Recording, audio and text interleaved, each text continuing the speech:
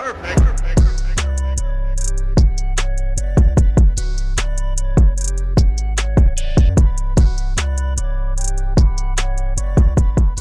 is up, everyone? Welcome back to another episode of the Sound Money Podcast. I'm your host, Steve McGarry, and we are going to explore something today called happiness economics. And this may be a new term to many listeners. I was fortunate enough to study this in college. I majored in economics. I was super into macroeconomics, gross domestic product, game theory, all of the different philosophers out there, or I guess theorists out there that talked about economics. And I became obsessed with it when I started learning about a lot of the different levers that are pulled up and down within business. And in general, when you're in a local area, whether it's a brick and mortar business or you're operating in a certain state, with your online business, I found it fascinating that you can attract millions of people now with the internet, and you can have 2 or 3 people, maybe even one person sometimes with a hyper lean business and make millions of dollars. You can have 10 arms leveraging multiple tools that I've discussed on this podcast with high performance CEOs and team members of hyper growth companies.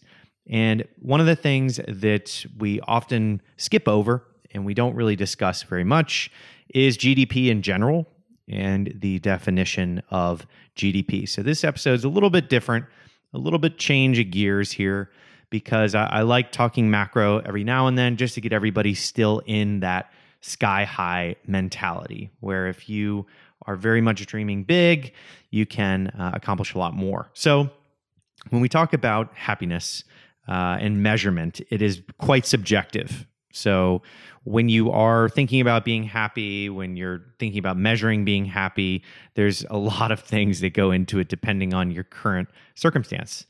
And the concept behind happiness economics is basically using different types of like neoclassical economic theory and different indices that you can use to measure using subjective surveys. So what would happen is you send out a survey to everyone to see, are you happy?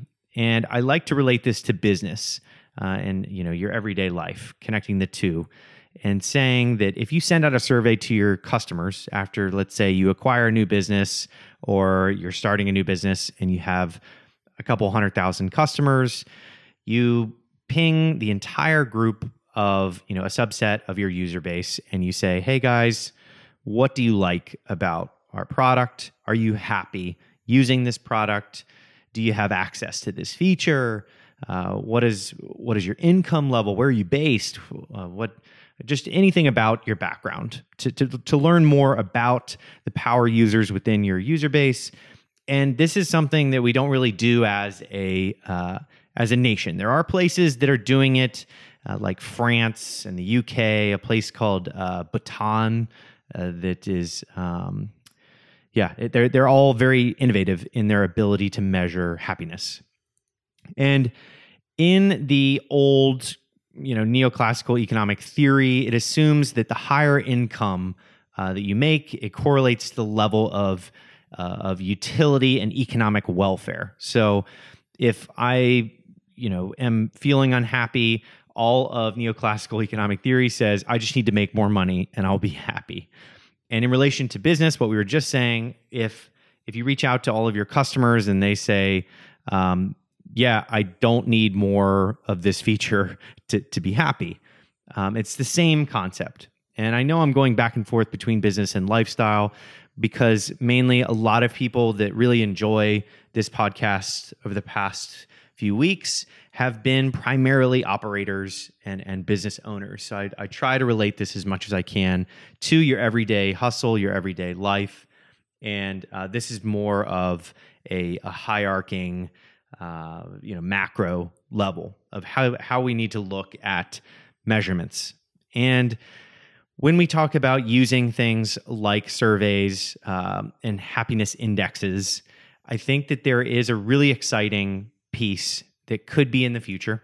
We don't know what will happen with GDP, but it was defined very much when if you had a strong back, you could go and work and support a family. Whereas now we're in front of our computers all the time.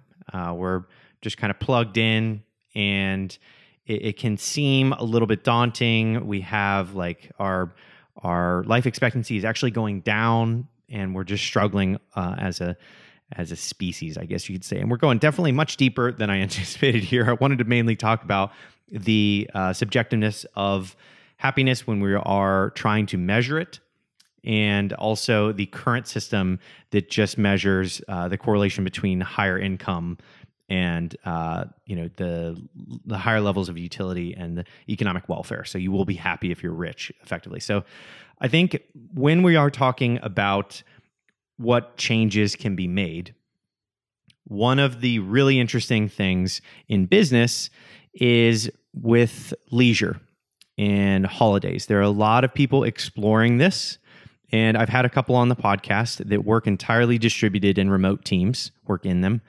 and that is very much tied to your quantity and quality of leisure. So if you are working from where you are most productive, whether that's at home, a coffee shop, a co-working space, that is how you are going to perform the best. And companies that are doing that are leaping ahead of these centralized bodies and people that are required to come into an office every day. I think that is very much going to diminish over time. And I think people are going to realize that they have a lot of leverage given there's more information on their cell phone available to them 24/7 remotely anywhere in the world, whereas they don't just need to be sitting in front of a computer and they can do everything digitally. So I think that when we talk about the quantity and quality of leisure, this is very much connected to the measuring happiness. And when you're running a business, when you're operating day in, day out, I think that a lot of these remote workers and this entire generation is very much pushing for 1099 gig-based economy and the remote status of work. And this is a fundamental component to what I was just talking about, where people are feeling life expectancy is going down, depression is going up, people are feeling kind of lonely when they're in their own space. But in theory, like I was saying, the classical economic theory is that if your amount of leisure is going up, you should be happier.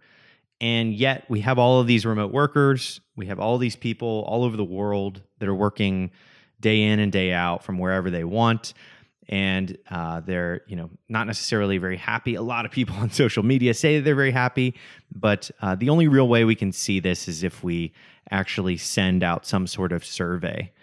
And that's kind of what I want to pass on to you as the listener in this episode, is just wondering if working remotely and the quantity and quality of your leisure, if your income levels are going up or going down, if you have access to healthcare, you're literate, you have access to education. What are the things that are most important to keeping you happy? And that is something that I find to be a fundamental part to measuring the success of a business, measuring the success of a country, measuring the success of a species. I think that it is a very, very important thing. So the last piece that I want to talk about, besides the subjective surveys and all of the different pieces that go into happiness, how you can relate it to your business, how workers can work remotely and remain happy and stay educated and continuously learn and things like that. There is a study that happened years ago, and I forgot how many years ago it was, but it was by Daniel Kahneman, I believe his name was, and Angus Deaton. And I remember them because they found that emotional well-being rose with earnings only up to a threshold of $75,000 a year. When we say $75,000 a year, a lot of people probably listening to this say like, oh, cool. Like I'm either almost there or I blew past that, 5 years ago or whatever it may be, whatever whatever socioeconomic level you're at. It's just a very interesting figure that $75,000. Afterwards, you saw after a certain point, after the $75,000, a diminishing marginal utility or diminishing marginal return. It was going down after you hit that threshold. People were happy enough at that $75,000 level. So that's just a fun study. And I know that there's a lot in this subject around, leisure, quality of consumption, quality of work, income, all of these things that go into it. But from a business operator's perspective, just keep in mind that the studies show that emotional well-being rose when people were making $75,000 a year. And that is, it basically debunks the fact that high income is directly correlated to happiness, because people that are striving to make $500,000 a year or $1 million a year, they are just constantly working around the clock. Everybody I know that makes $25-30 million a year, they are constantly working, and there is always a sacrifice to that much work. No matter who you are, there is always going to be a sacrifice there. And that's kind of the part where I want to leave you guys. I want to just emphasize that there is a lot of very interesting research around measuring happiness. There's a relationship between income and happiness that neoclassical economic theory suggests. And I think that there is a really powerful way to do it at your organization, where you work. There is a way to measure happiness. Workplace happiness is very important. Tony Hsieh from Zappos talks about it a lot. People are very gung-ho about happiness indexes in the workplace, and they're just trying to make sure that everyone is on track, because very similar to some of the interviews on this podcast, like Aman from the Ministry of Supply, he said that their most important thing that they track is the happiness of their employees. And I think that is a outstanding way of tracking business. And he said it was more important than all business KPIs that they're tracking. It's just the happiness and willingness to participate and come to work excited. And that is a fantastic way of looking at it. So that's where I'm going to leave you guys on this podcast.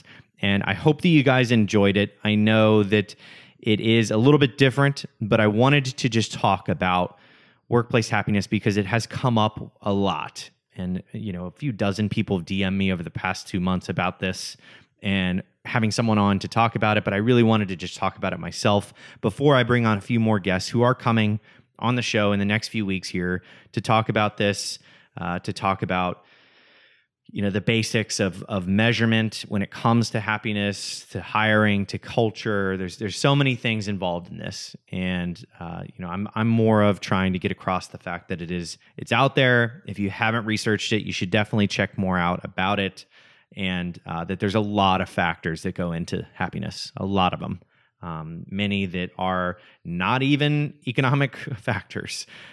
Many are self-respect, confidence, social interactions, all sorts of belief structures, all different things. And I just think that changing up GDP, helping people out that need help, and making sure that we as a nation, a world, everyone is striving to move forward with happiness, and potentially gross domestic happiness would help, just like France and the UK are doing.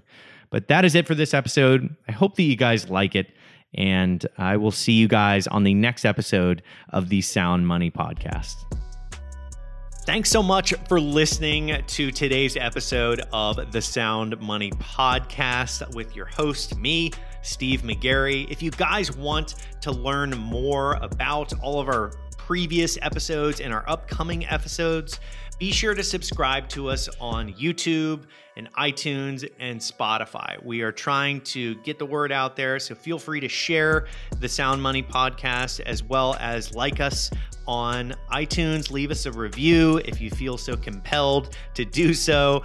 And join us next week on the next episode because we're going to be talking about some really exciting new technologies on next week's episode. And I want you to think about how these technologies from today's episode could apply to the workplace that you are currently in. And that is it. Thank you so much for tuning in, and I will see you next time.